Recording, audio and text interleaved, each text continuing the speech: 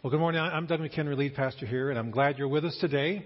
Whether you're here in person or whether you're worshiping with us online at home, I really hope that you're blessed with the services, especially as we hear the baptism testimonies and celebrate with these individuals a little bit later in the service. And I hope you also enjoy the great weather. It's just really nice to wake up and not have it be below zero, much less below freezing. So today we're continuing the sermon series that we kicked off a couple of weeks ago. We're working through this on the way towards Easter. And the title of the sermon series is Adventures in Missing the Point, which I kind of like. I think it's kind of cool. Tony Campolo years ago wrote a book by the same name, Adventures in Missing the Point. And what we're doing in the sermon series is we're looking at the interactions that Jesus has with this first century group of religious leaders known as the Pharisees. And we're looking at different passages in the Gospels, Matthew, Mark, Luke, and John, where Jesus has an interaction with people. He teaches something, he does something, and often it's outside the box. Often it's like, what is he saying? Or it's really profound. And these Pharisees, these religious leaders, they just miss the point. Either they do so deliberately because they just don't want to acknowledge this, or they miss it somehow. It goes over their head. It doesn't penetrate their hearts. They just miss the point. And last week we saw that one of the reasons why they missed the point so often was because of a focus on the letter of the law as opposed to the spirit of the law. And this focus on the letter of the law led to this sort of legalism, this very rigid structure of do's and don'ts and who to be with and who to avoid and how to eat and how to wash your hands and all these different things, how you're supposed to worship, all these things. It became this rigid structure of legalism, which really become a burden for people and became barriers that kept people from knowing the living God. And I guess they were thinking was this is what a way for them to kind of relate to God. It was kind of works based, so they could kind of control things. They could control themselves to a certain degree. That here's the boundaries, here's the limits. We know if we're doing these things, we're okay with God. If we're not doing these things, we're okay with God. So on and so forth. They probably used this in some ways to control people, to make sure the people of God did what they were supposed to do in their minds. And in whether they wanted to admit it or not, it probably also was a little bit of a way to try to control God, manipulate God. If I do this, and I avoid these people, and I eat these foods, or avoid these foods, or worship this way, or don't do this, then God is obligated. God is obligated to do this for me, to bless me, or to do something for me. Now, how did they fall into this error? How did they miss, the point? Remember last week we saw that these guys, these Pharisees, they were people of the Word. I mean, they knew the Scriptures, the law of Moses, the first 5 books of the Bible, Genesis, Exodus, Leviticus, Numbers, Deuteronomy. They knew those books frontwards and backwards. They could quote chapter, they could quote verse. They were constantly debating and discussing the Word, who it was meant for, what it meant, how to apply it, those sorts of things. And when there wasn't a direct command or there weren't specific instructions about a specific situation or circumstance that they could see in the Word, well, they would come up with one. They would try to come up with one that would kind of, in their minds, fit and be appropriate, and that would fit into the whole of Scripture. It doesn't sound so bad, does it? So how did they miss the point? Did the Scriptures steer them wrong? Let's take a look. The passage we're looking at today is from Matthew 13. So you can follow along in your Bibles or on your phone app, or you can follow along on the screen. And this is a passage that's fairly lengthy. I'll read through most of it, so hang with me. I'll make a few comments here and there. And then we're going to jump into this and see how the Pharisees missed the point. Let's begin at verse 13. And this is a parable Jesus teaches with a big crowd of people. The disciples were a part of this crowd. There was just kind of general population, and there would have been religious leaders there as well. So verse 1 of chapter 13 of Matthew. The same day, Jesus went out of the house and sat by the lake. And such large crowds gathered around him that he got into a boat and sat on it while all the people stood on the shore. Then he told them many things in parables, saying, a farmer went out to sow his seed, and as he was scattering the seed, some fell along the path, and the birds came and ate it up. Some fell on rocky places where it did not have much soil. It sprang up quickly because the soil was shallow. But when the sun came up, the plants were scorched and they withered because they had no root. Other seed fell among thorns, which grew up and choked the plants. Still other seed fell on good soil, where it produced a crop, 100, 60, or 30 times what was sown. Whoever has ears, let them hear. And it says the disciples then came to Jesus privately, we assume, and asked him, "Why do you speak to the people in parables?" Jesus replied, "The knowledge of the secrets of the kingdom of heaven has been given to you, but not to them. Those who have will be given more, and they will have in abundance. And as for those who do not have, even what they have will be taken from them. This is why I speak to them in parables. Though seeing they do not see, though hearing they do not hear or understand. In them is fulfilled the prophecy of Isaiah." And he quotes Isaiah here. "You will ever be hearing, but never understanding. You will be ever seeing, but never perceiving. For this people's heart has become callous. They hardly hear with their ears, and they have closed their eyes. Otherwise, they might see with their eyes, hear with their ears, understand with their hearts, and turn, and I would heal them." So in other words, they're talking about how the people in the past have not wanted to hear. They have chosen not to hear, to not understand, and they've rebelled against God. Verse 16. "But blessed are your eyes because they see, and your ears because they hear. Truly I tell you, many prophets and righteous people longed to see what you see, but did not see it, and to hear what you hear, but not hear it." So he's talking about God in Christ coming to them, the Messiah. And then he explains it. "Listen then to what the parable of the sower means. When people hear the message about the kingdom and do not understand it, the evil one, Satan, comes and snatches away what was sown in their hearts. And this is the seed sown along the path. The seed falling on rocky ground refers to people who hear the word and at once receive it with joy. But since they have no root, they last only a short time. When trouble or persecution comes because of the word, they quickly fall away. The seed falling among the thorns refers to people who hear the word, but the worries of this life and the deceitfulness of wealth choke the word, making it unfruitful. But the seed falling on good soil refers to people who hear the word and understand it, and they produce a crop yielding 100, 60, or 30 times what was sown."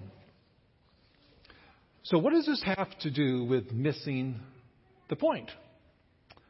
Well, the point I'm going to start with is we miss the point just like the Pharisees did when we bring our agenda to the Word. Let me explain. Unfortunately, as human beings, we have particular backgrounds, personalities, experiences, and cultures, and because of that, we have a hard time sometimes separating ourselves out from that, which means that sometimes we can have a personal bias or whatever regarding different things. And a grid begins to develop, or a lens begins to develop through which we see everything. And then that's not necessarily a bad thing, right? I mean, how boring would it be if we all had the same background and the same perspective? Our world is a much better place because of the things we can learn from each other, different backgrounds, different experiences, different personalities. And it's a much richer place because of them, right? But when we bring those biases and those experiences, our agendas to the Word, well, reader, beware. Because the Word is supposed to inform us and shape us, not the other way around. And that's where the Pharisees got themselves into trouble. And also, when we do this, it also causes all sorts of problems and often tragic results.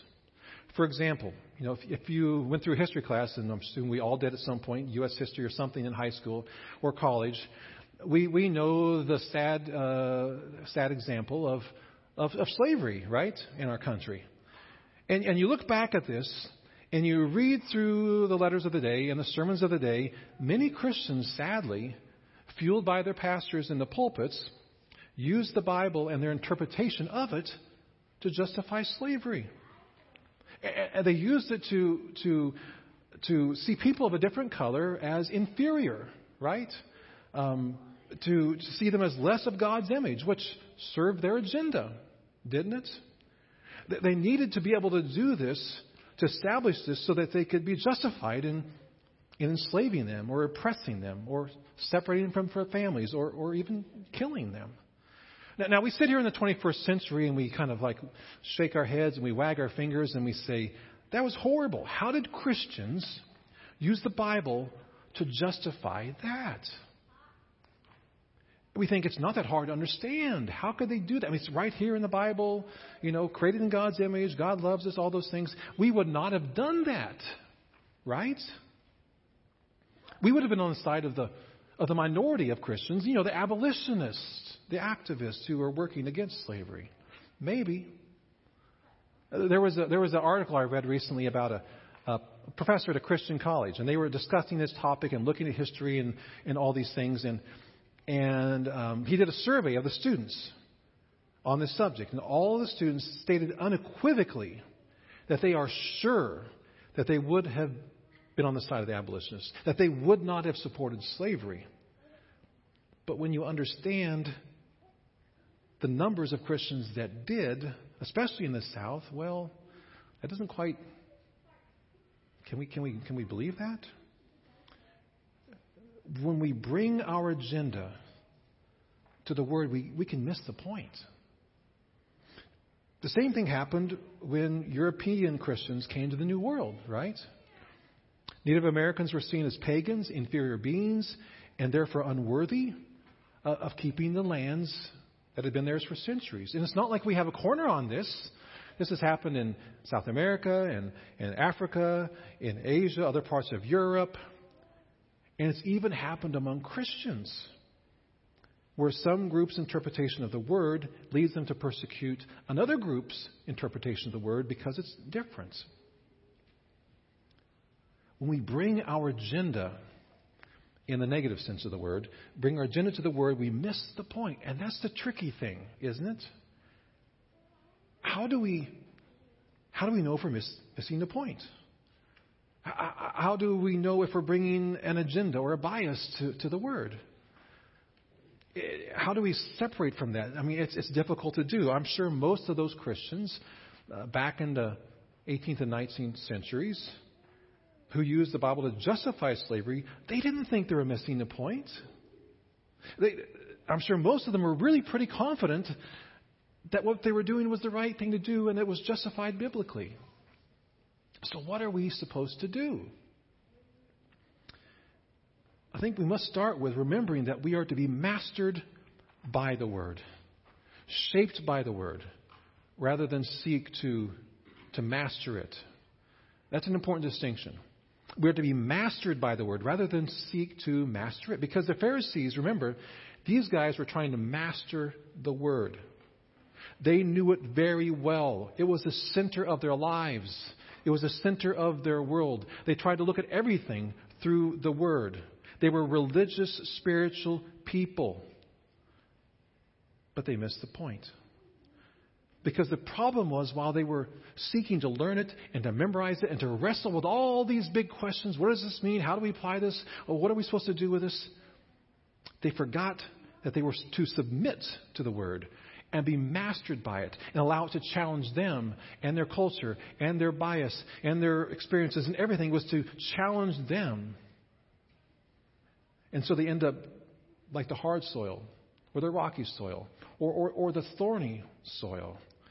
And they heard the Word and it didn't take root. It didn't transform them. They simply had a bunch of information and knowledge, but it didn't transform them, didn't change them. And sadly, people who start off with the right intentions, they wanted to know God's Word. They wanted to honor God. They wanted to apply it rightly. They wanted to obey it. They ended up using the Word to justify their actions and attitudes. What were some of those actions and attitudes? Well, things like Samaritans and Gentiles, they're dogs. But we, the people of God, we're special. We're more important. We're more loved than they are. Or things like, if you're rich, then you are loved by God. If you're poor, you must have done something wrong. You're not loved quite as much. Or things like women and children are their second-class citizens, and they're put on earth to serve men who are ordained to be at the top of the pyramid. We miss the point when we when we seek to master the Word rather than be mastered by it. Next, we miss the point when we hear it, but we don't apply it. This is when we don't have an interpretation problem, right? We know what it means. It's very clear about what it means. But we just don't do it, right? I'm including myself here. We just don't do it because it might cost us something. It might change our life in some way.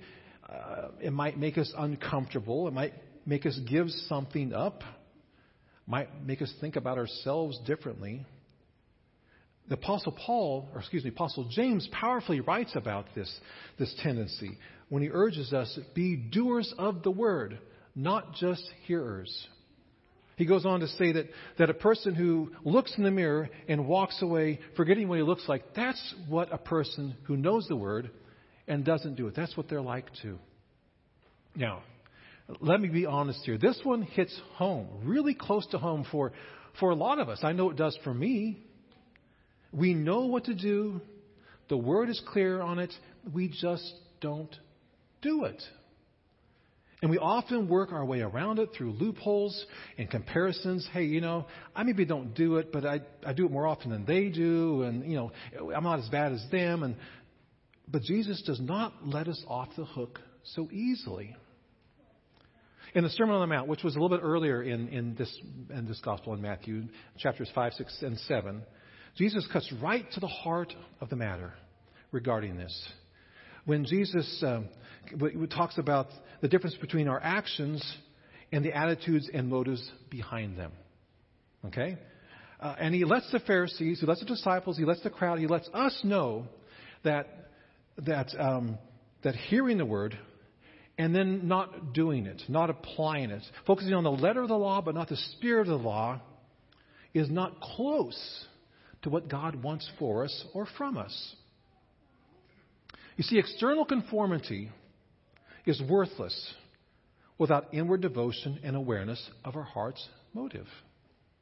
Let me repeat that. External conformity is worthless without inward devotion and an awareness of our heart's motives. And so what Jesus does in the Sermon on the Mount, he goes through a series of compare and contrast. On the one hand, he says, you have heard it said. In other words, you've heard this said from the teachers of the law. You've heard this said by the Pharisees, by your rabbis. But then Jesus says, but I tell you. And then he goes on to say his piece.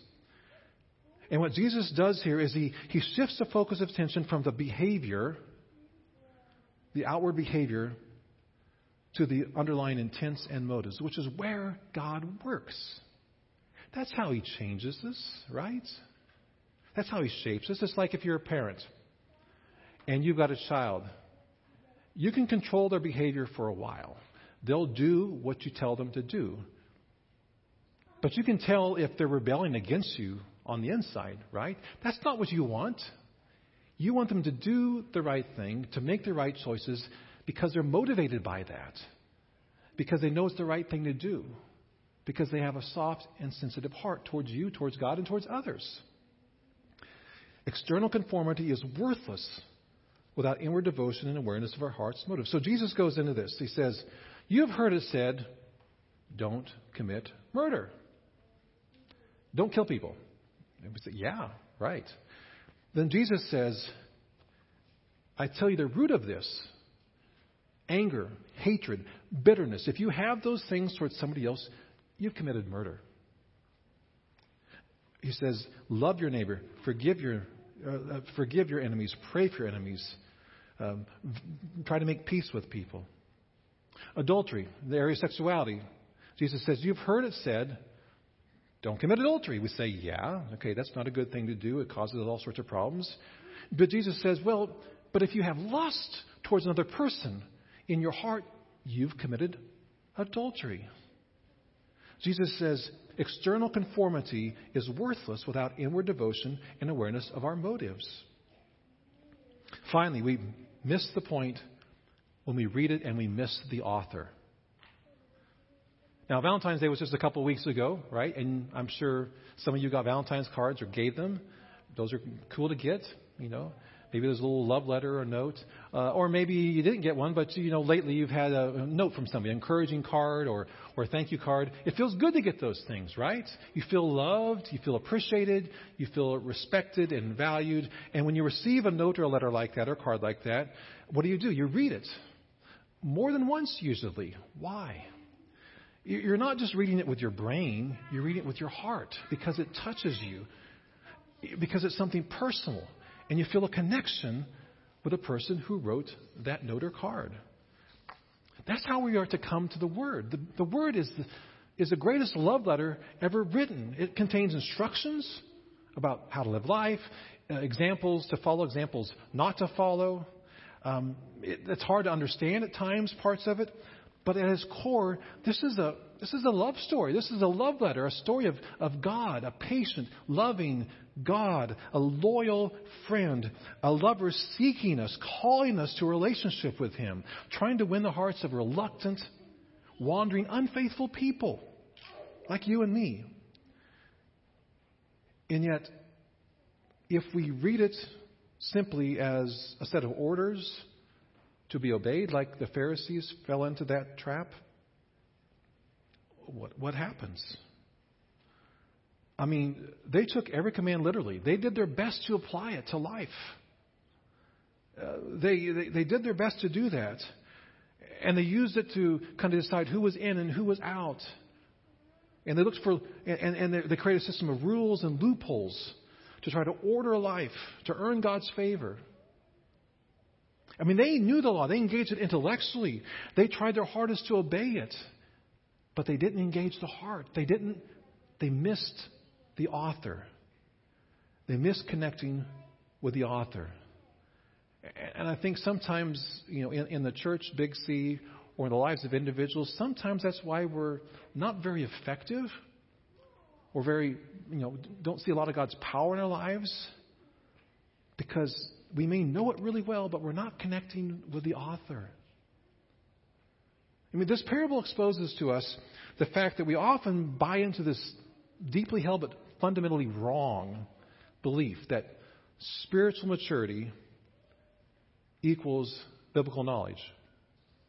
In other words, if I can just understand this more, if I know the language better, if I know the context or the history, or if I can look at the maps, if I know where all these things and places, if I can quote genealogies, whatever it is, then I'm spiritually mature.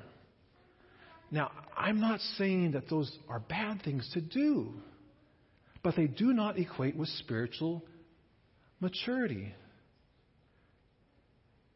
What I'm trying to say is that the key to fruitfulness lies in the condition of the soil. And fruitfulness is evidence of a growing spiritual maturity. If there isn't a lot of fruit, there's not a lot of spiritual maturity, no matter how much knowledge there is. So I want to ask you a couple questions. How is your heart? How fruitful are you? Is your heart like the good soil, receptive, receiving it gladly, rooted deeply? God gives us the Word, not so that we have lots of information, so that we're transformed, so that we're changed, our thinking, our feelings, our understanding, our relationship with God and other people. So how can we study the Word so as not to miss the point? Well, we need to focus on the spirit of the law, not the letter of the law, obviously. We need to be careful not to use our biblical knowledge to emphasize the sins of other people and downplay our own. We don't need to be spiritual sheriffs. We need to be careful that our biblical knowledge doesn't leave us puffed up, like Paul says in 1 Corinthians. Knowledge puffs up, but love builds up. Pride is on the list of things that God hates. We need to be aware of our underlying motives. And fourth, do we have a teachable spirit? Is there room to allow God to correct our misapplications, our misinterpretations, to challenge our agenda or bias? Because all of us are missing the point at some point, right? So how do we avoid missing the point? We focus on the author of the Word. We focus on Jesus Christ, the Word made flesh. We respond to His love, and we seek to love Him with all our heart, soul, strength, and mind. And we seek to love others as ourselves. And in the process of doing this, and through that relationship with the author, we'll be changed, and by God's grace, we'll begin to miss the point less often. Let's pray. Father, we thank you for your word. We thank you for the way it challenges us. And I pray, Lord, that we would be people who are mastered by it. That even in the midst of all the study and the research and all the things we do that are good, I pray, Lord, that we would be people who seek to be changed by it and transformed by it, who allow it to challenge our beliefs, our actions, our attitudes, and that our hearts would be like the good soil, and that increasingly we would miss the point less often. We thank you, Lord, for your word, Jesus Christ, who has come to be with us and through whom we have forgiveness, salvation, and life forever. We offer ourselves to you in his name. Amen.